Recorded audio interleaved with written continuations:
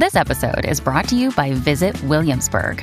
In Williamsburg, Virginia, there's never too much of a good thing. Whether you're a foodie, a golfer, a history buff, a shopaholic, an outdoor enthusiast, or a thrill seeker, you'll find what you came for here and more. So ask yourself, what is it you want? Discover Williamsburg and plan your trip at visitwilliamsburg.com. Hey everybody, it's Josh Rutledge, your co-host for Fearscape Paranormal Podcast. Thank you so much for listening. If you'd like to support us more, please head over to our website, fearscapepodcast.com. There you can click on store and browse some really awesome t-shirts and maybe pick a couple up, or even go to our Patreon page and see how you can support us monthly. We love bringing you awesome content just as much as you like listening to it. Enjoy the show.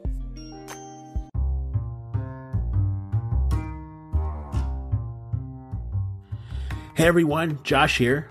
Do you feel like mainstream options for things such as yoga, meditation, or documentaries and films meant to expand your mind are lacking? Have you heard of Gaia?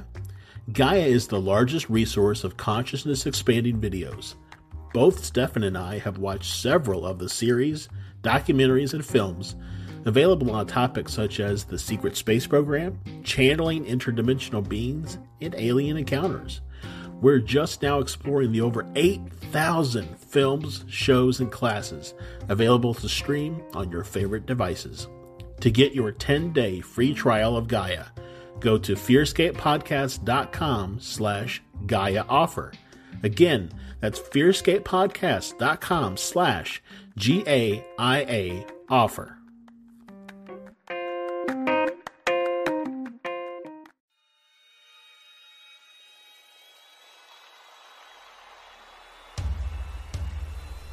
Hello, I'm so glad you could join us.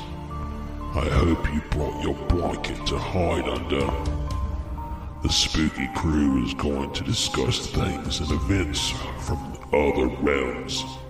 Ghosts, cryptids, aliens. Be sure to hold your blanket extra tight as the boys take you deep into the Fearscape.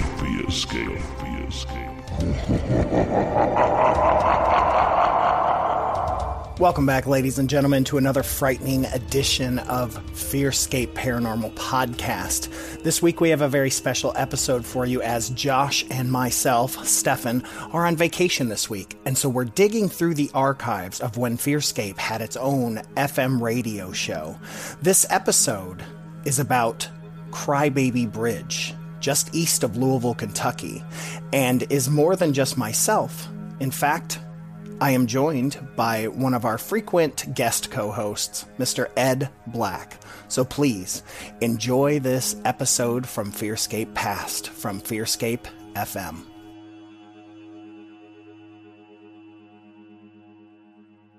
The following program is presented for entertainment purposes. WCHQ does not necessarily endorse the ideas presented.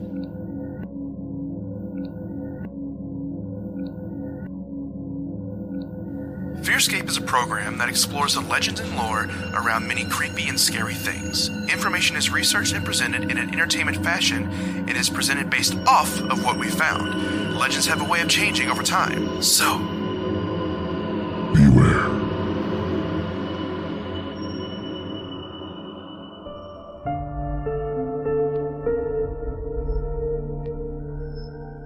Fearscape.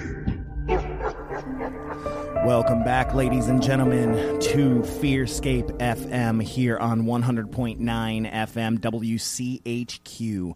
We are here, as always, bringing you all the spookiest stuff that we could find here in Kentuckiana. And I am joined today by my temporary co-host again, Mr. Ed Black. Say hello. What's up, everybody? That's right. Just a reminder, I'm Stefan Gearhart, in case you forgot. But my normal co-host, Brad McQuarrie, is still on vacation. Lucky dog.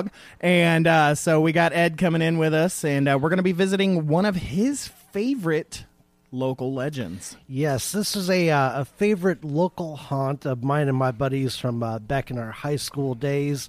a little place that we used to travel out to, just past the Prospect area. Mm-hmm. It's called Sleepy Hollow Road. Yeah, and the Crybaby Bridge. This is, man, I will tell you what, I was ready to do not a double episode, but a double topic episode. I was also going to try to cover Hot Rod Haven, which we'll cover later on, and I'm sure I'll have you come on if you're not just temporarily hosting. But I found a ton of information on Crybaby Bridge that I didn't need to add. I thought it wasn't going to be that much. It's just a standard, pretty average legend until you start reading. And there's a crap ton of legends behind this, like all kinds of stuff. And you pour through this, and then you find out that there's not just one Crybaby Bridge, but a ton of them. And we'll cover a couple of the other ones that are around the country towards the end. But before we get started, I don't have any creepy news this week, or creepy catch-up this week. Nothing really happened this week. I did turn 40 yesterday. That's creepy in itself. It is creepy within itself, and so I expected some sort of weird, I don't know, like all the ghosts of the people that have died in my past coming back saying, "Happy birthday!" But no, they didn't. Oh, you didn't get that? No horde of zombies like invading the house. No. Happy birthday. No, none of the people that have passed on before me saying, soon.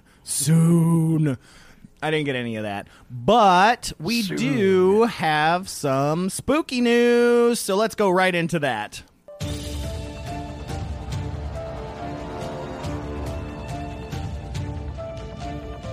All right, this week on Spooky News, we actually kind of have a sad one. Oh, no. Yeah, it seems that famed UFO researcher Stanton Friedman is dead at 84 years old. Losing a lot of them these days, aren't we? Yeah, this is the guy that is credited with bringing the Roswell incident to mainstream conversation. It seems that he was returning from a speaking engagement in Columbus, Ohio, when he died suddenly at the Toronto Pearson Airport on Monday night, according to his family. He was 84.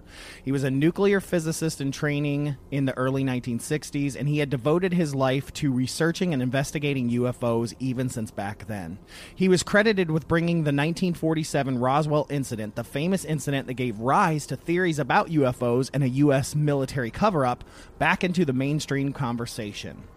Well, then maybe he didn't die. Maybe he just went home. Yeah, he went. That's what I always like to say too.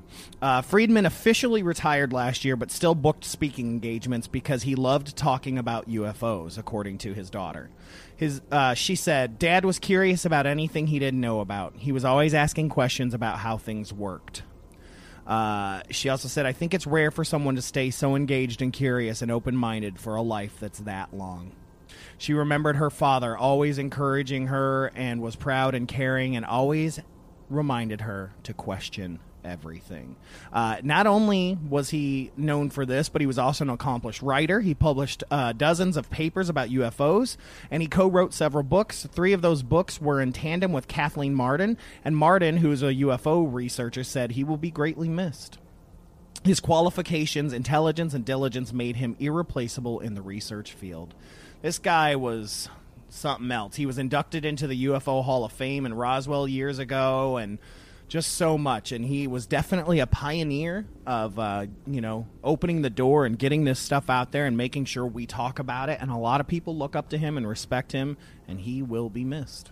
What kind of Hall of Fame do they have in Roswell? It's the UFO Hall of Fame, so it's mostly for people that have put in a lot of work. Like I haven't been there yet. I've been to Roswell, but I didn't see the Hall of Fame. But I'm sure somebody like Art Bell's in there, George Noory, a lot of these people that have put in a lot of time researching and pushing the subject of unidentified flying objects into mainstream. Well, good that they're getting more than just a gold watch on their way out. Yeah, they're actually getting inducted into a Hall of Fame. Yeah, and I'm sure there's other organizations as well. I mean, you've got MUFON and some other places I'm sure that recognize him as well. But yeah, that's, like I said, kind of a sad one. He was definitely a pioneer. I highly recommend anybody to research him on Google and find some papers or books that you can find. He was an incredible dude. Well, rest in peace, sir. Yep. And so that's all I got this week for Spooky News. All right, let's get in, Edward. Let's do it. We got us a humdinger. We sure do. Yeah, we're going to take us a trip to Sleepy Hollow Road over in Oldham County, and right across the line, right across the line. Literally right across. I mean, it's just past the Prospect area. Yeah, it's here. just right there, and it has so much and just legends and everything. But, not only are we covering, the Sleepy Hollow Road, but the Crybaby Bridge. And it's such a creepy build-up to before you even get to this bridge, because there is literally nothing but just fields out there. Yeah, and the road itself is supposed to be haunted and all sorts of stuff. So we'll kick this thing off by saying you're probably asking yourself, what the heck is a Crybaby Bridge? Because we're using it loosely here as if it's something that it's a term we're all well aware of. Well, on Fearscape, we are, because we love these legends and these lores, and we know Crybaby. Everybody knows of a Crybaby Bridge, whether they're in Kentucky, Ohio, Indiana, wherever. They all know a story. I had one growing up when I was a kid in Toledo, Ohio. We had a Crybaby Bridge just across the line into Michigan. And so everybody's got stuff, And there's actually a very dark history behind the reasoning as to why it's called and Crybaby we'll get to Bridge. that.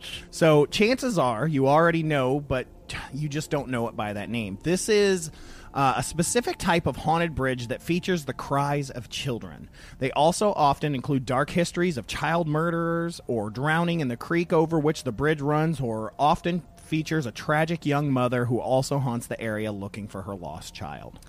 Maybe that headless woman that we I was already thinking about that from week. Barron County. That bridge is definitely there. I don't think any of them had cries, but they definitely had some other stuff going on. So it's not necessarily a Crybaby Bridge, but it's right up there. So most of our information today comes from the occultmuseum.com website as well as the Kentucky Monthly website. So both of those are the occultmuseum.com and the KentuckyMonthly.com. So let's go on and talk a little bit about this. Okay. So you hear Sleepy Hollow, and you no doubt think of the tiny little hamlet just north of New York City that was the rural setting for the infamous urban legend of the Headless Horseman, right? That's of course immediately what we all think. But this Sleepy Hollow in Kentucky refers to the road there that has served as a local rite of passage for many a brave teenager. Yes, which we were. The story with this road goes that often you see a mysterious black car behind you that makes several violent attempts to run you off the road. However, the true terror is on the bridge. It is said by some that the bridge creates something of a time warp, where people are driving through will suddenly find their watches have jumped ahead 2 hours in a matter of seconds. It's also believed that the road and the bridge were once used by a local satanic cult for rituals where human sacrifice of children took place, and their cries can still be heard even now. Yes. Yeah. Creepy. And people ask, is that the wind? Is it the trailing cry of a baby? The wailing of a mournful mother full of regret? These are thoughts that might pass through your mind as you make the winding tree-lined drive that is Sleepy Hollow Road in Oldham County. The road is pretty cool. It's a 2-mile, curvy stretch of road that is steeped in so much lore that your heart can't help but race as you round every turn in full anticipation that you're about to become your very own urban legend. Some nights when Sleepy Hollow Road is not the backdrop of your worst nightmares, it's just a two-lane country road where high school kids might joyride. Most people who have had encounters in the Hollow still speak fondly of youthful memories cruising the stretch. Well, I mean, my memories are just traveling that road at night, and it just being.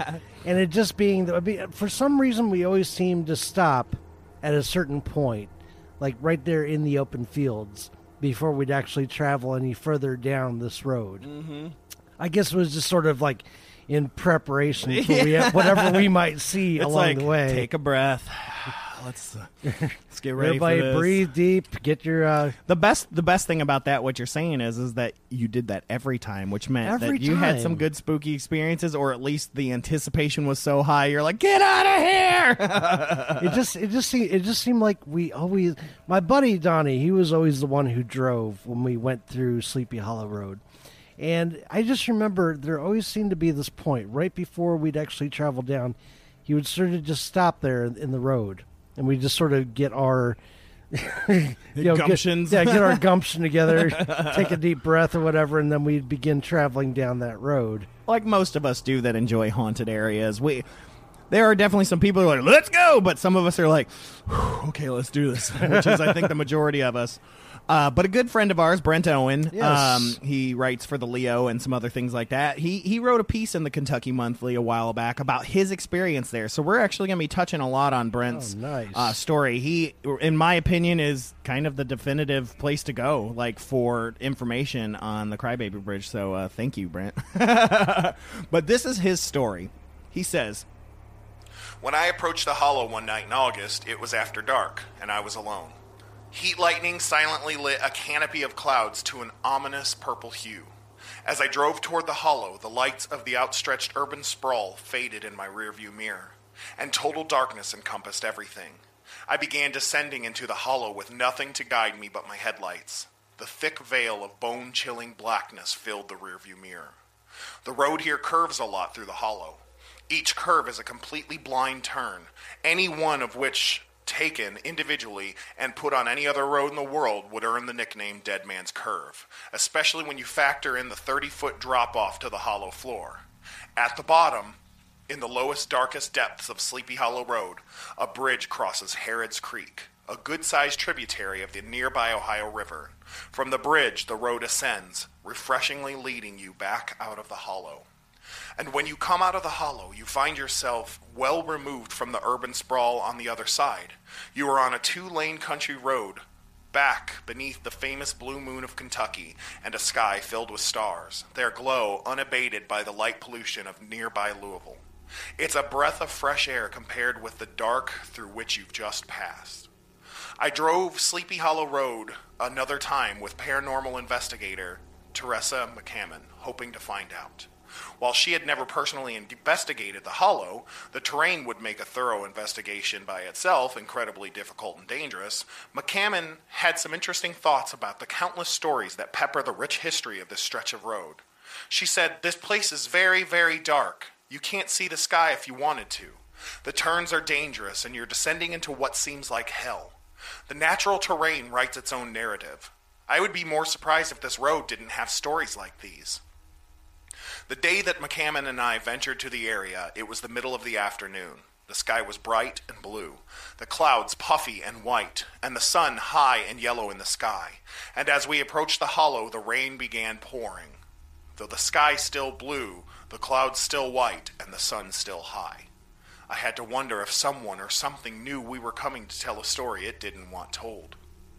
We wound through the pass, and then through the country roads beyond. We strolled through the Harrods Creek Cemetery, which supposedly is where the tailgating hearse is headed, where the ghost of a 6 or 7-year-old girl has been seen entering at night. It's still active with fresh graves, but there are headstones dating back to the early 19th century, and even some pre-Revolutionary War birth dates. I had no paranormal experiences in my times through the pass, but of those I spoke with about their Sleepy Hollow experiences, I apparently am the exception. All mentioned they heard or saw something somewhere in the hollow. McCammon says, different people are sensitive to those sorts of things. A lot of the people that are sensitive don't exactly welcome it, and a lot of people that aren't are the ones asking all the questions. But it makes sense. If you're experiencing these things that terrify you, you want nothing to do with it. And if you aren't, you want to know what everyone is afraid of. Maybe she's right. Maybe it's just the curiosity in those of us who don't see it that makes us want to see what everyone else is talking about. And that was what led me to Sleepy Hollow in the first place. Ooh, yeah. That's an amazing story. I kind of wish we'd had Brent in here to read it himself. Yeah, I know. That would have been kind of cool. Something to thought about for the next time. I just didn't even think about it when I was putting it all together. And Teresa McCammon, of course, she's a friend of mine. Mm-hmm. Oh, I didn't know that she was a friend of yours. Yeah, I didn't know you had friends. Teresa McCammon is a stand-up comic. She is also a paranormal investigator. Very cool. Yeah, she's a certified paranormal investigator, and she she knows a lot about this stuff. Very cool. We should, in fact, invite her on sometime. I would have loved to have had her read her Yeah, part, absolutely, absolutely. See, when Brad's on vacation, I get caught up in life, and I got to rush things together. So I didn't even think about it. Brad, he takes his time. Me, I'm like, zinger! But let's talk a little bit about Crybaby Bridge and the Sleepy Hollow Road. Yeah, let's do that. So let's talk about some legends and lores and different things like that. So now, I'm kind of with Brent here in saying that I didn't actually experience anything paranormal in Sleepy Hollow Road or Crybaby Bridge. It's one of those things. I mean, it's it's that thing of where you call the plumber because the toilet is making that noise, but then the plumber comes over and it doesn't toilet stops doing that. Yeah. That's exactly what happens when you go to these haunted locations. The things that you want to see and hear, they just don't happen. Yeah, and sometimes you end up seeing or hearing other things that aren't a part of like the legend or lore, and you're like, what the heck? Well, then you got something new to add to the lore. To add to the lore. So let's start with the most common legends that surround Sleepy Hollow Road. First, we talked about briefly, Brent talked about, is the infamous hearse that allegedly barrels down on cars from behind and forces them off the road and into the hollow below.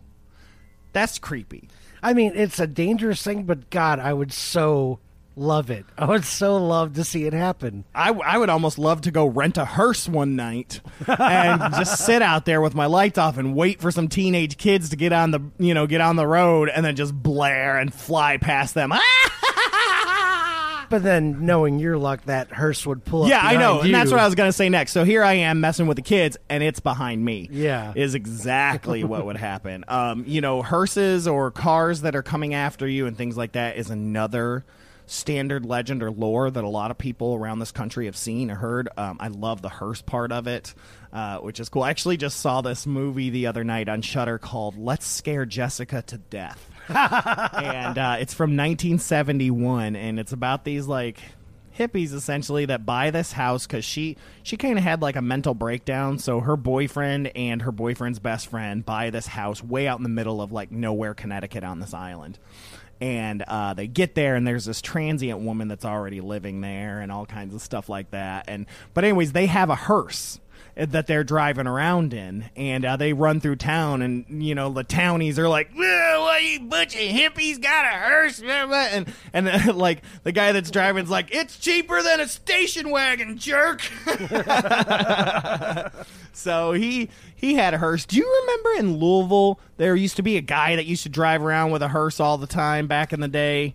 Do you know what I'm talking about? It was always like lit up and crazy. This was like 15 years ago. That was the last time I remember seeing it. Really? Because I know that one of the Louisville ghost hunters actually drives a hearse. That's probably who it was. It's his regular vehicle. Yeah, that's probably who it was. He's got like mannequin ghosts that are like in the windows and stuff. Yeah. Yep. Then it's that. Yeah. So I always remember that. Yeah, he's actually with the Louisville ghost hunters. Yes. Yeah. I also wanted to add that my niece, when she first started driving, her first car was a hearse. Yes. See, now I want to get a hearse. although she got rid of it because it's horrible gas mileage. Oh, I'm sure. They're not created to go that far. Long distances. Yeah. Perhaps the most chilling story is one about the bridge that crosses Harrods Creek at the bottom of the hollow, the bridge we now know as Crybaby Bridge. Yes. Today, it's an unassuming crossing of concrete and steel, but for many years it was an old covered bridge. It was there at Crybaby Bridge where, according to legend, mothers would throw deformed children or products of incest, or if she was a slave, her owner's child that she had given birth to, into the water below to be washed out or drowned or left to go into the Ohio. You see, and that's the legend that I'm more familiar with. Mm-hmm. It was more like pioneer times when a mother could not afford to raise a child, that they would just dump the children off the side of the bridge. So in the 80s and 90s, it was dumpsters. Back then, it was bridges. Right, yeah. Lord. Well, many travelers have claimed that if you stop at the bottom or pass through with your windows down, you can sometimes hear all the crying babies calling out for their mothers, or despondent mothers mourning the loss of their children, or even the splash of a cherubic body hitting the cold water beneath the bridge. See, and these are things I want to hear when I go. I have not been fortunate enough to hear the cries of children, things that would actually like haunt my nightmares for the rest of my life. not been fortunate enough to actually come. I'm right there with you, Brent. I've never been able to experience any of this, but it's the creepiest. It's one of the creepiest. Well, the places cool thing in the city is that Brent found out that there's a folk song to early settlers of the area brought with them from England that has become inextricably tied to the Crybaby Bridge over the rolling procession of generations called A Cruel Mother. It relates the tale of a mother who is preparing to be married but gets pregnant by another man. When her child is born, she kills him immediately and then proceeds to the church for the wedding.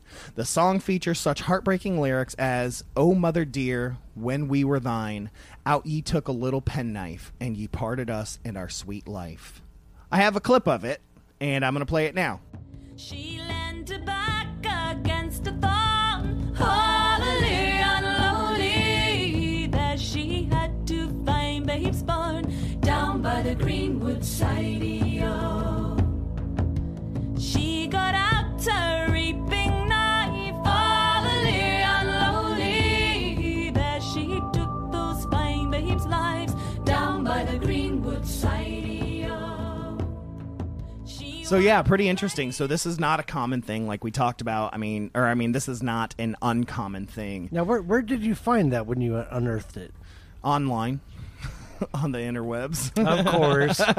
Everything's on the web. Everything. Other common stories have involved, which is my favorite, which is Devil's Point. Ooh. A location in the Hollow that was the site of an alleged satanic ritual site during the late 1970s and early 80s. Height of the satanic panic. You know what I'm talking about. Oh, yes, I do.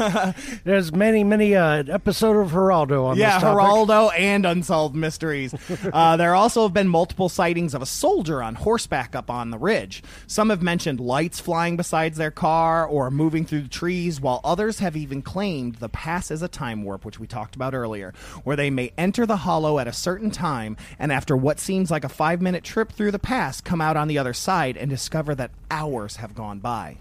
However, it seems to me that this could be related to kids on joyrides under the influence of mind-altering substances more than any supernatural phenomenon. Yeah, you see, that's what I was going to say. It's like, man, you're on some good stuff. Yeah, so apparently, and then that begs the question, are drugs just drugs and make you psychotic, when you're there? Or does it open up your mind to things, because there is shared psychoticism, I may totally made up that word, but, can that happen, if 3 of them are out there, are they hearing the same baby cries if they're like on LSD or something? It's a good question that we actually asked in last week's episode about the people who saw the ghost house. They could swear it was there, and then they got closer and the house was gone.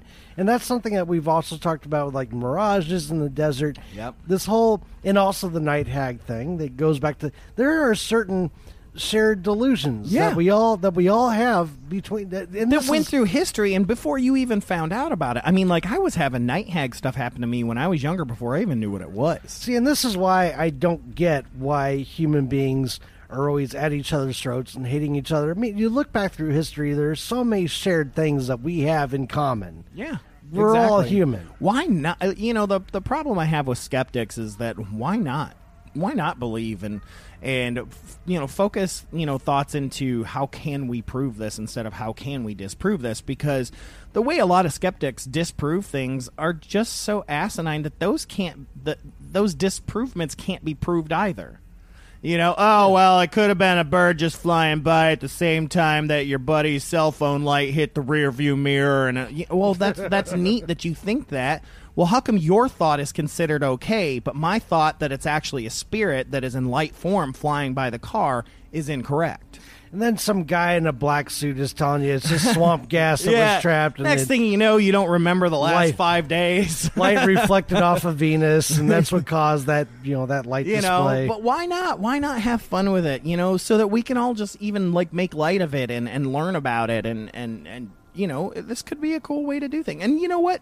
I think part of the problem is that maybe not everybody can see it. And it's also a way to connect us all together. Yes. It tells the infinite human story. Yes. It's like, guess what? We all see these things. We all hear these things. We all experience these things. We are not different. No, at all. We are not different at all.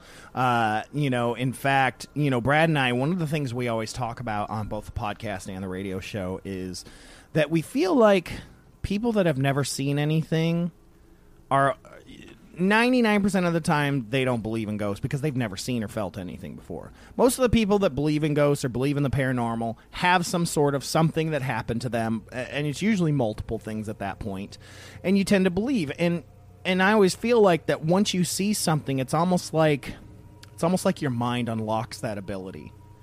Well, I mean, I'll say this much. I mean, when you're living in a house right off here on Frankfurt Avenue, and you're laying in your bed one night, and then you hear the disembodied scream of a little girl in your ear, that kind of makes you a believer for the rest of your life. Exactly. And, and it's either like you're so blocked off that you won't allow these things to come into you. I think what most skeptics are.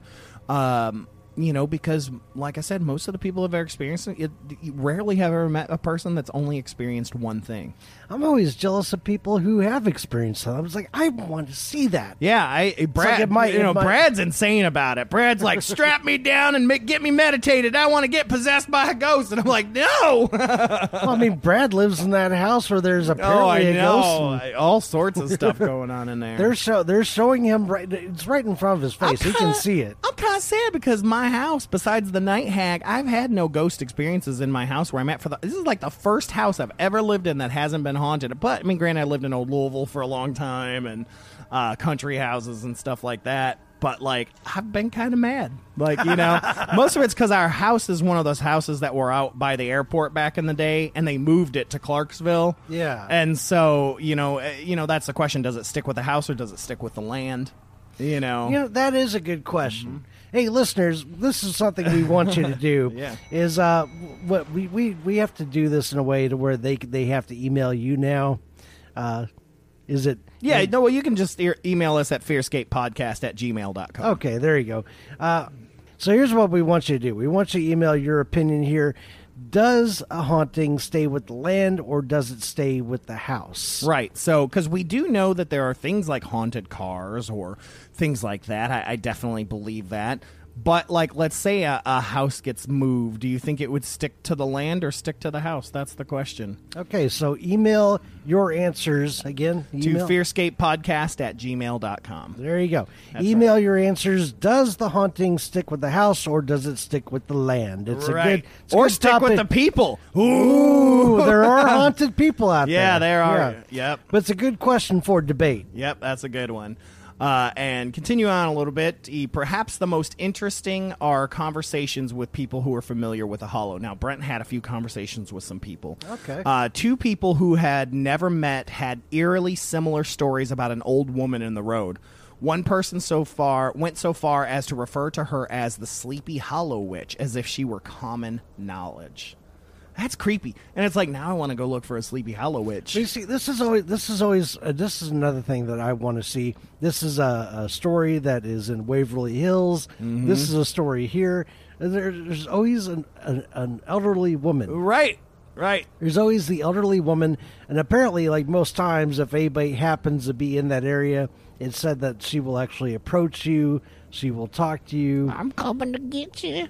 Hope you got your pants on, because you're going to have to run real fast. But in both cases, the incident occurred near Crybaby Bridge. They described the woman as older, and therefore it would be doubtful that she was the mother of a lost baby. While the storytellers were traveling from different directions, both were on the same side of the bridge when they rounded a corner and saw the woman standing in the middle of the road. One swerved to miss her and ended up hitting the guardrail, while the other didn't have time to swerve but drove right through her before she disappeared. Ooh. So this happened to two people coming in different directions, and they both saw the same thing. Could you imagine this conversation? They're like, all right, I know we clipped each other. What are we going to tell the insurance company and the popo? Although there is something that does come to mind, and I'm not sure if my mind made this up or if this was something that actually happened. I'm just going to go ahead and lay it out Do there. it. Please do. That's what we're here for. Because it did happen somewhere near Sleepy Hollow Road that I happened to be driving down. There was a woman who asked for a ride home, and I ended up taking her to her home, but it was like this lavish, sort of like, you know, Can we condo. backtrack and remember what we talked about in the Barron County episode, that if you see a woman in white and she's a white woman and she's asking for help on the road, go, get out, get out. Well, in this case, this was like a black woman, and she was, you know, a little bit heavier. Okay, all right. So not a white woman in a white dress. No, You're not a good to go. not a white woman in a white dress. But here's the thing: is that I just remember I drove her home, and it was more like this lavish, sort of like condo. But I just remember that she gets out of the car, and then I'm putting the car in reverse to pull out. And I'm looking around, and I don't see her anywhere. And I didn't see her go into a house or anything. She gone. And that has been like a huge question of my life. Is Man. like, did I drive a ghost home? Did she talk to you? Yes, she did. That's creepy. But nothing ominous in the conversation. Doesn't that I always. remember It doesn't always. You know, they say a lot of those local legends and stuff. Especially like the Meshack Road legend. They talk about a lot. A lot of people pick up this woman, don't even realize it, and she just goes and gets off where she's going, and then they don't pay attention, and they're gone. Like, you know, because later on, people will be like, "Oh my God, I gave a ride to the same person." I mean, you know. I mean, she could have maybe gone into a house, but I don't think it's. See, this has bothered me. This has bothered me for so Talk many it years. out, man. Talk it out. Because the amount of time from which she got out of the car to when I put the car in reverse to pull out and looked around and didn't see, but that was not enough time. That quick? So she was gone in like what, 2.5 seconds? Like that. She's Man. gone. As soon as she was out of my line of view, and I'm looking around as I'm backing out, I don't see it, and that it wouldn't have been no enough lights time. coming on in the house or nothing. No, like, you this would totally not- picked up a ghost hitchhiker. I think so. This has bothered me for All right, years. so here's another thing, guys, listeners. If you're there and you have picked up, was she younger, older, middle-aged? This is a younger, maybe like in her 30s. Okay, so if you've seen a younger in her 30s, African American, a little overweight, and you've picked her up around that area and given her a ride, let us know. Yeah, let us know. please let me know. FierceScapeStories@gmail.com, or even hit us up on WCHQ Facebook page. Let us know. I want to know. I want to know because I want to help Ed see if he's not the only one or not. It's been a great question in my life, and I have questioned myself about that. Like, I question myself about it all Right, the because time. that would mean that she would have had to get out of the car and run like so fast. Oh yeah, The door had to be unlocked, no screen door. Boom. you didn't. I wouldn't even assume that she would have had time to fish keys out of her pocket to even unlock a door. I mean, it was just that quick. Well, I mean, who knows? She was probably like, this crazy white man's going to try to do something. I got to get out of here. I mean, you got long hair. That's all. You got long hair. That's all I got is the long hair. That's cool, man. But yeah, seriously, if anybody has a similar story to that, please let us know. I'd love to help verify Ed's story and make him feel better or worse about life. But you know what? If I found out that it was actually a ghost that I drove home, at least it would be like, wow, Yeah. I had that experience. That happened. Yep. So we've got a couple other stories. These aren't listener stories, but these are stories that I found that people had documented on their own about the bridge or about Sleepy Hollow Road. This first one comes from someone named Lizzie. This was on the www.aminoapps.com, and it was a subsection devoted to Louisville's Crybaby Bridge and Sleepy Hollow. So Ed, if you don't mind reading this, that would be great. 2 days ago, my best friend and I decided to drive out and try to find the Crybaby Bridge in Shelbyville, Kentucky. The legend behind this bridge is that a woman and her baby were killed in a car accident on the bridge and now are attached to it. Supposedly, if you wait long enough, you can hear a baby crying while at the bridge, and if you sprinkle baby powder on the hood of your car, baby footprints will appear. We brought baby powder, but didn't stick around long enough to do any of that at all. To preface, I am an empath, and my best friend is clairsentient. And as we were driving down the long, narrow road to the bridge, we both grew increasingly anxious. Of course, this can be chalked up to it getting darker and generally more creepy going to a haunted bridge. When we finally saw the bridge, it became clear that it was more than that. The moment I saw the bridge, I felt like I got a punch in the stomach, and like there was a psychic assault happening upon my friend. Tears sprung to my eyes, and I immediately said to my best friend, "I can't do this. I can't do this. We have to leave." They immediately agreed, though. We stayed long enough to snap a picture through the windshield. The feeling I felt when I saw the bridge was the deepest, rawest sorrow I've ever felt. I knew that if I had stepped on that bridge, I would have hysterically sobbed. As we were driving away, even as we were 30 minutes away from it, I felt the energy of that place trapped in my body. It was the most intense paranormal experience I have had yet. I'd also like to say that I do not normally react like that when I'm scared. I might say I don't want to, but I can fight through it and calm myself down. But this was more than that. I couldn't fight this. There was more than my own fear. We do plan on returning with another person in the daytime so we can further explore the bridge. Both of us will be going back with protection, both psychic and spiritual. Wow. That was pretty awesome. So, she tapped into that whole idea of being empathetic and feeling. Well, you see, this is another one of those things that generally affect women in haunted vicinity. I mean, I have actually been a witness to this in Waverly Hill Sanitarium when we're just going on a tour with female friends in the group. Then all of a sudden they will begin feeling either ill or they'll feel desperately sad. Yeah. And they have to actually leave the. I mean, this has happened. I've seen this happen. I consider myself an empath as well. For this story to kind of come across as this woman gets to that location, she taps into something that brings her the deepest sorrow in her soul. I've seen it happen. Well, and they also talked about another traditional aspect of lore, which is the baby powder, baby feet, or baby powder, see handprints, one or the other. Ghost Hunters did one on a bridge. I actually think it was the Meshack Road one. Goes over a train track, and they sprinkled the baby powder, and there were handprints there where it got pushed. Different things like that. And so here's another aspect of the legend that we didn't even touch out in the beginning that she had heard, which was about that. That was a good one. That one got me.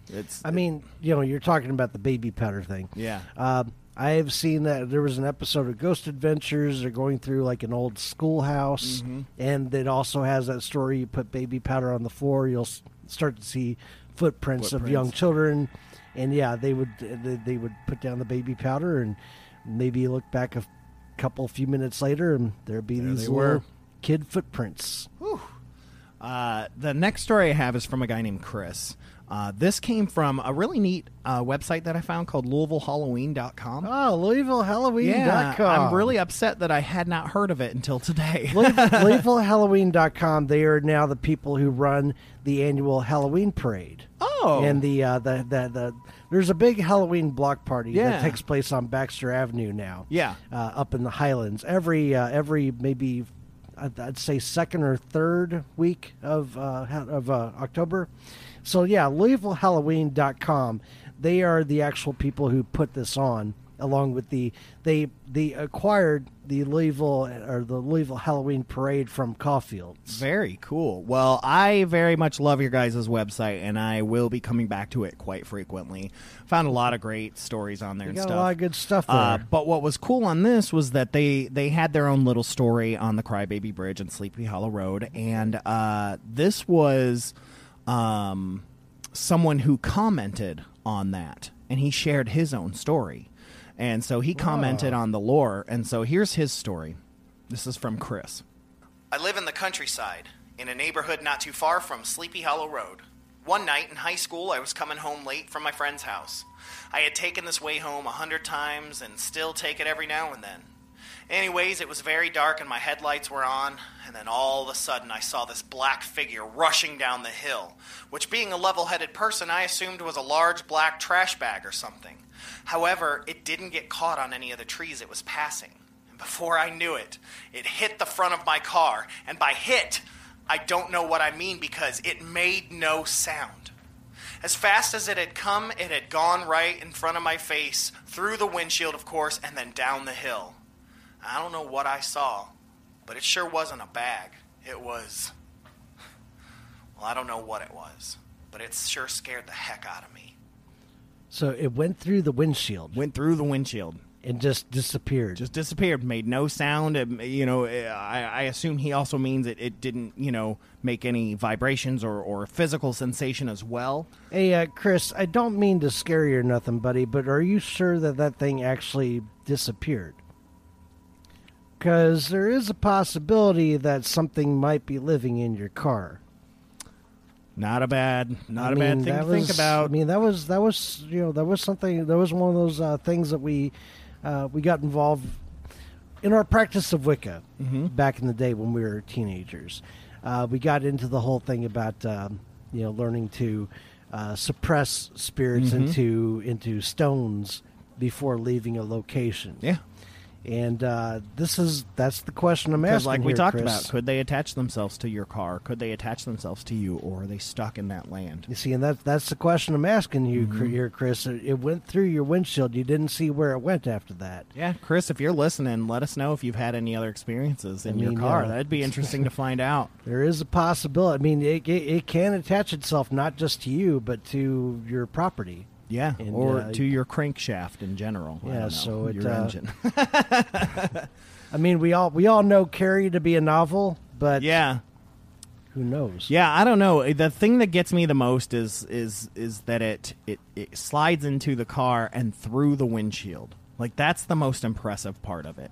Because if this had just seen I saw something rush down the hill, it rushed in front of me, it was gone. Could have been anything. Could have been a bear, or could have been, anything. But the fact that he saw this bad boy come through his window, still not even be able to pick up on the image, makes it more like a shadow figure of some sort, which is super creepy.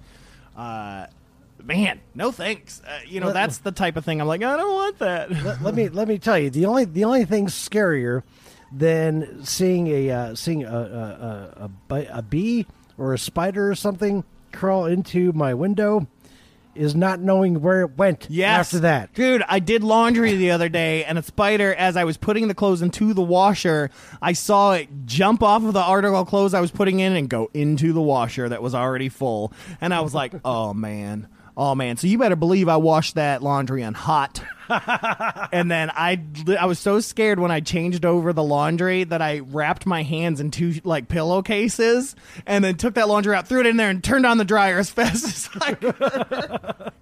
I'm picking a big piece of, just like a big piece of mail out of that box outside your apartment building. And as I'm picking this thing up, on the other side of it, this huge white spider. No. Now I was actually my reaction is go, oh God. Yeah. But I was gentle with it. I actually I'd actually just opened the door, took the magazine, just kind of flopped it a little bit to just get the spider to go outside. I didn't immediately smash this thing down on the ground, stomp it. Or you're a better man than I. I try to be gentler in my old age. Ugh. Well, so that was some stories, and that was... Yeah, but Chris, you need to hit us up on that email, man. Let us know if there's anything weird going on with your car. I mean, we're not going to fix it for you. Absolutely, and just in general, like I said, if you've got any other stories, because that's our wrap-up on Louisville's Crybaby Bridge. If you have any stories, please send those to fearscapepodcast@gmail.com. Send those to us. We would love to touch back on this again sometime, and we've been talking for a while anyways about Ed, Brad, and myself going out to Crybaby Bridge together. And we'll probably do that down the road. Oh, man, we have got to make that. Yeah, because trip. Brad's never been to Hot Rod Haven either. So See, and I've never been there. So we need to do that. That was my place in high school because it's right behind my high. I went to Doss High School. So. See, we need to take you out to Crybaby Bridge. Yep. You need to take us out to Hot Rod Haven. Yep, there's a lot of good legends at Hot Rod Haven, especially up the cemetery and all kinds of cool stuff. So See, I like the legend that surrounds that one. Yeah, that one's a good one.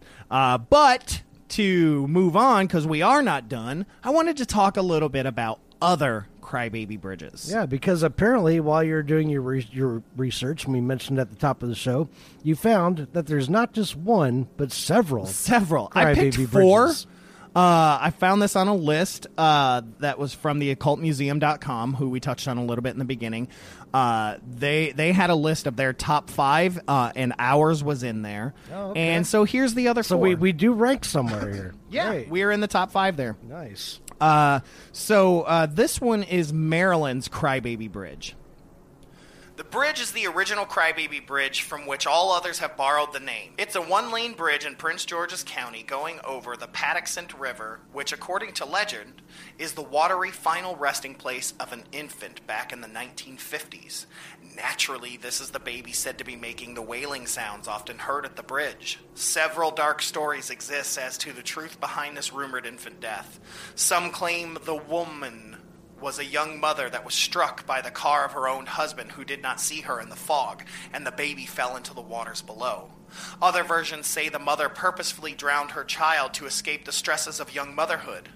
One particularly chilling version of the story tells of a chapter of the KKK who repeatedly used the bridge as a place to murder local African American children. No matter which story locals subscribe to, many have claimed to have heard the child's cries from below the bridge while out at night, which has given rise to this haunting legend. Wow. It does share a similarity, though, with ours. Yeah.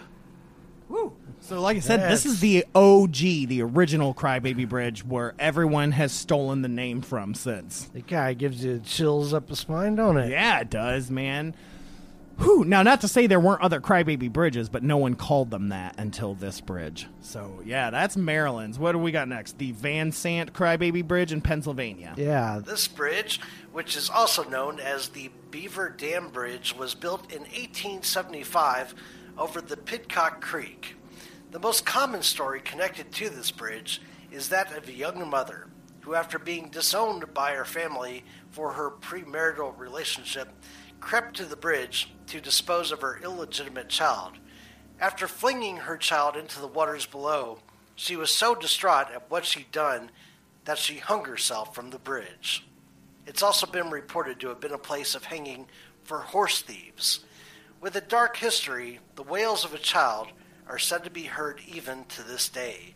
Supposedly, even the feet of the hanging woman has been said to touch the top of cars as they pass under. Oh! That's creepy as all get out. No. So you're driving and all of a sudden you hear...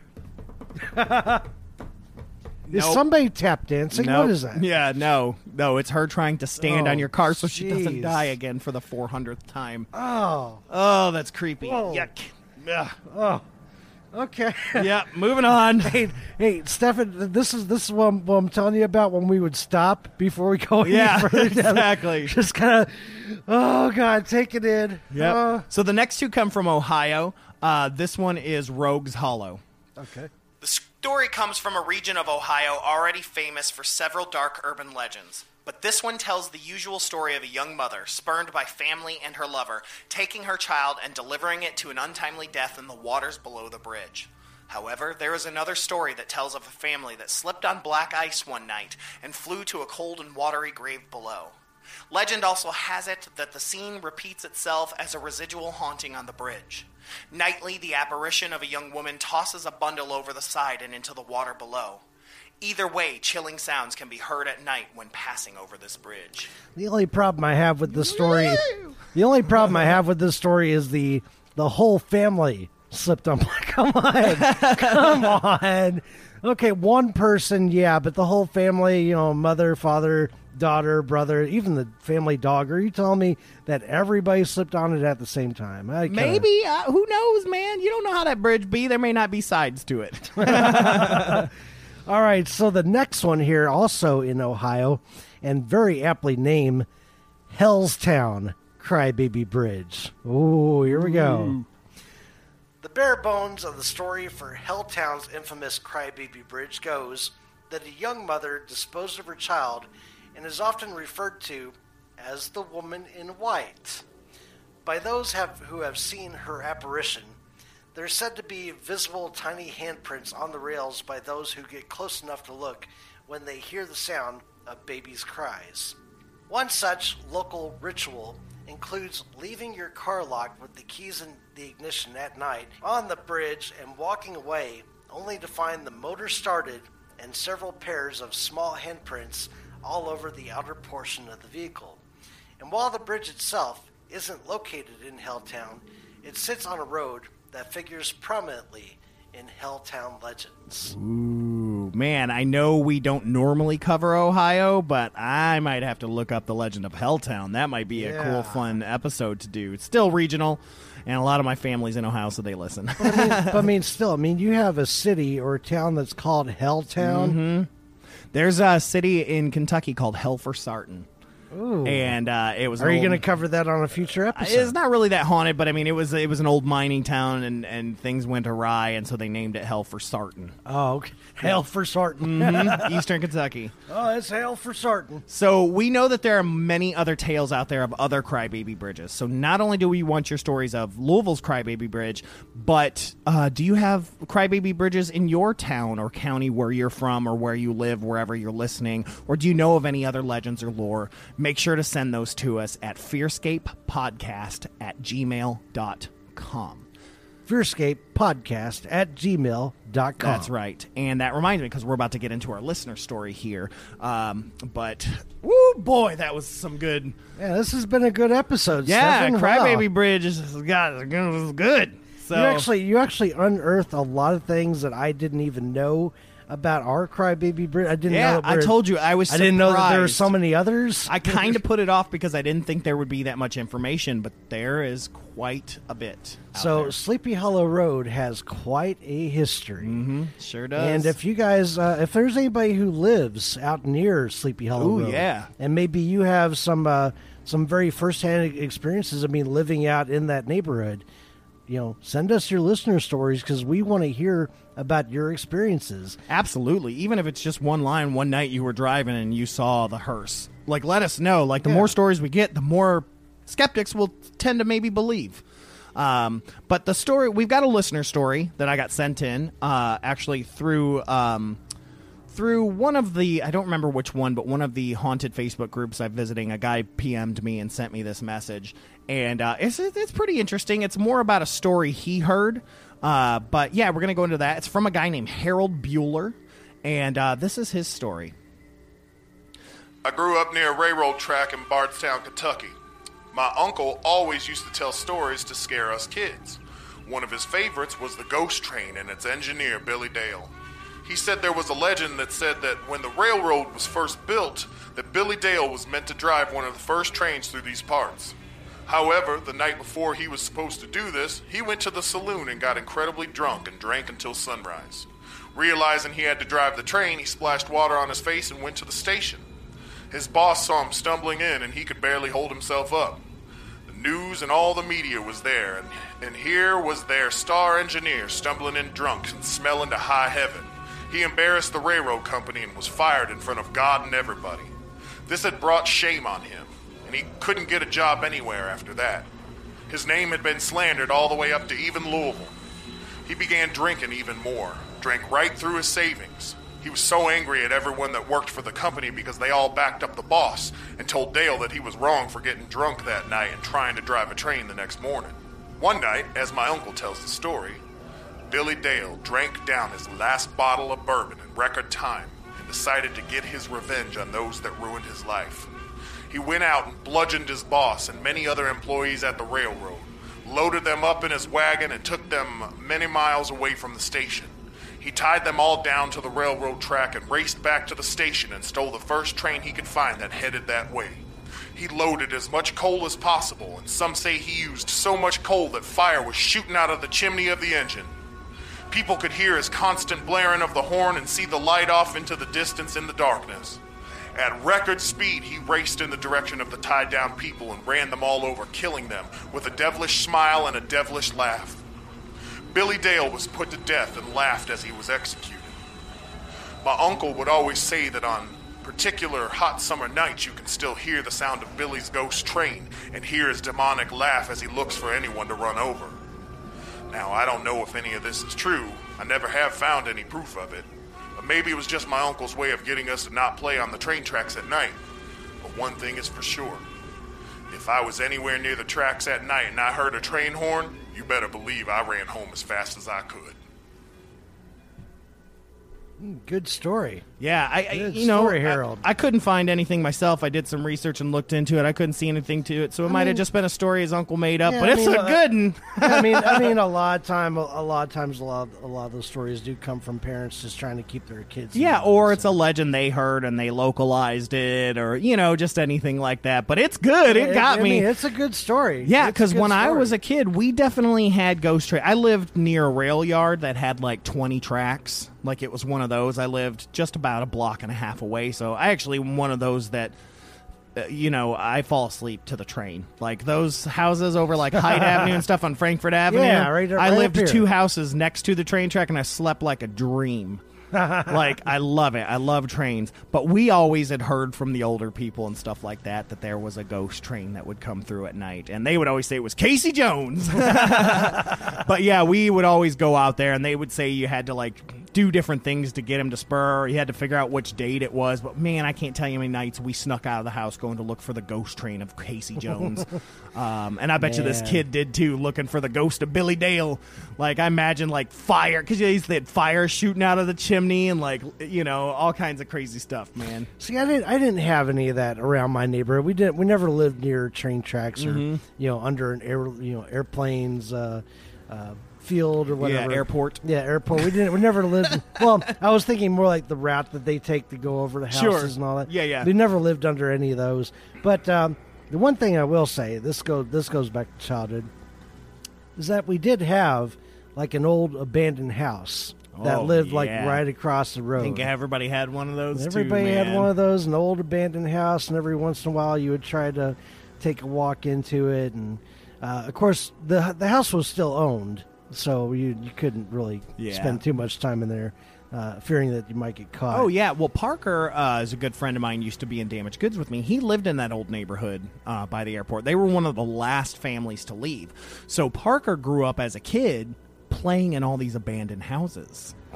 Like, he's got stories that, I mean, he was like one of 2 families left in the neighborhood from when he could, be 3 or 4 when he could remember. I think they moved when he was 7 or 8, but he was one of the last families moved. So yeah, a lot of his stories is like, yeah, we kept finding any window we could break, like they were all gone.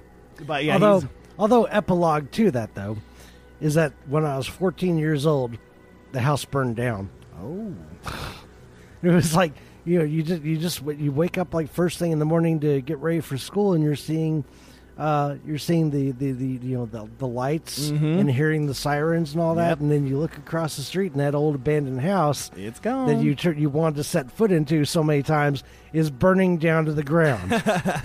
All right. Well, I hate to cut you off, but we got to get out of here. Time is short here on WCHQ. Time is short. Time is money. Yep. Well, you guys can find me and Brad. We both do Fearscape podcast as well. That is a not safe for work or children podcast, but you can find that on Stitcher or iTunes, or just go to destinationcomics.com or even on SoundCloud. Or we're here every Sunday at 9 p.m. Brad and I also perform improv. You can check us out every first Saturday of the month at 10 p.m. We'll be at the Bardstown at 1801 Bardstown Road. We'll be there June 1st.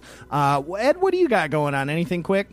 Well, they can find me right here at WCHQ every Monday through Thursday during Lunch Break Live from 11 a.m. to 1.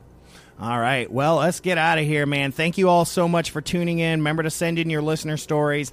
And on that, this has been Stefan. I'll catch you on the flip side. Now, I'm Ed, and I'll see you on Monday. All right. Good night, folks.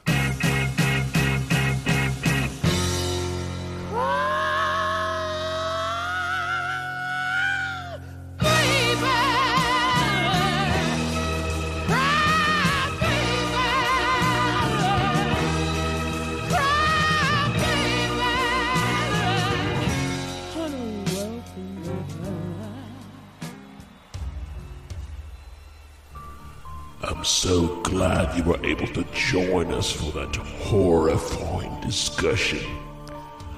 I hope they didn't frighten you too much. Tune in next week for even more research into the nightmarish and haunting creeps and spooks that we tell ourselves don't exist, but we know they do. Make sure you have your blankets, that you hold them extra tight. Next time on Fearscape.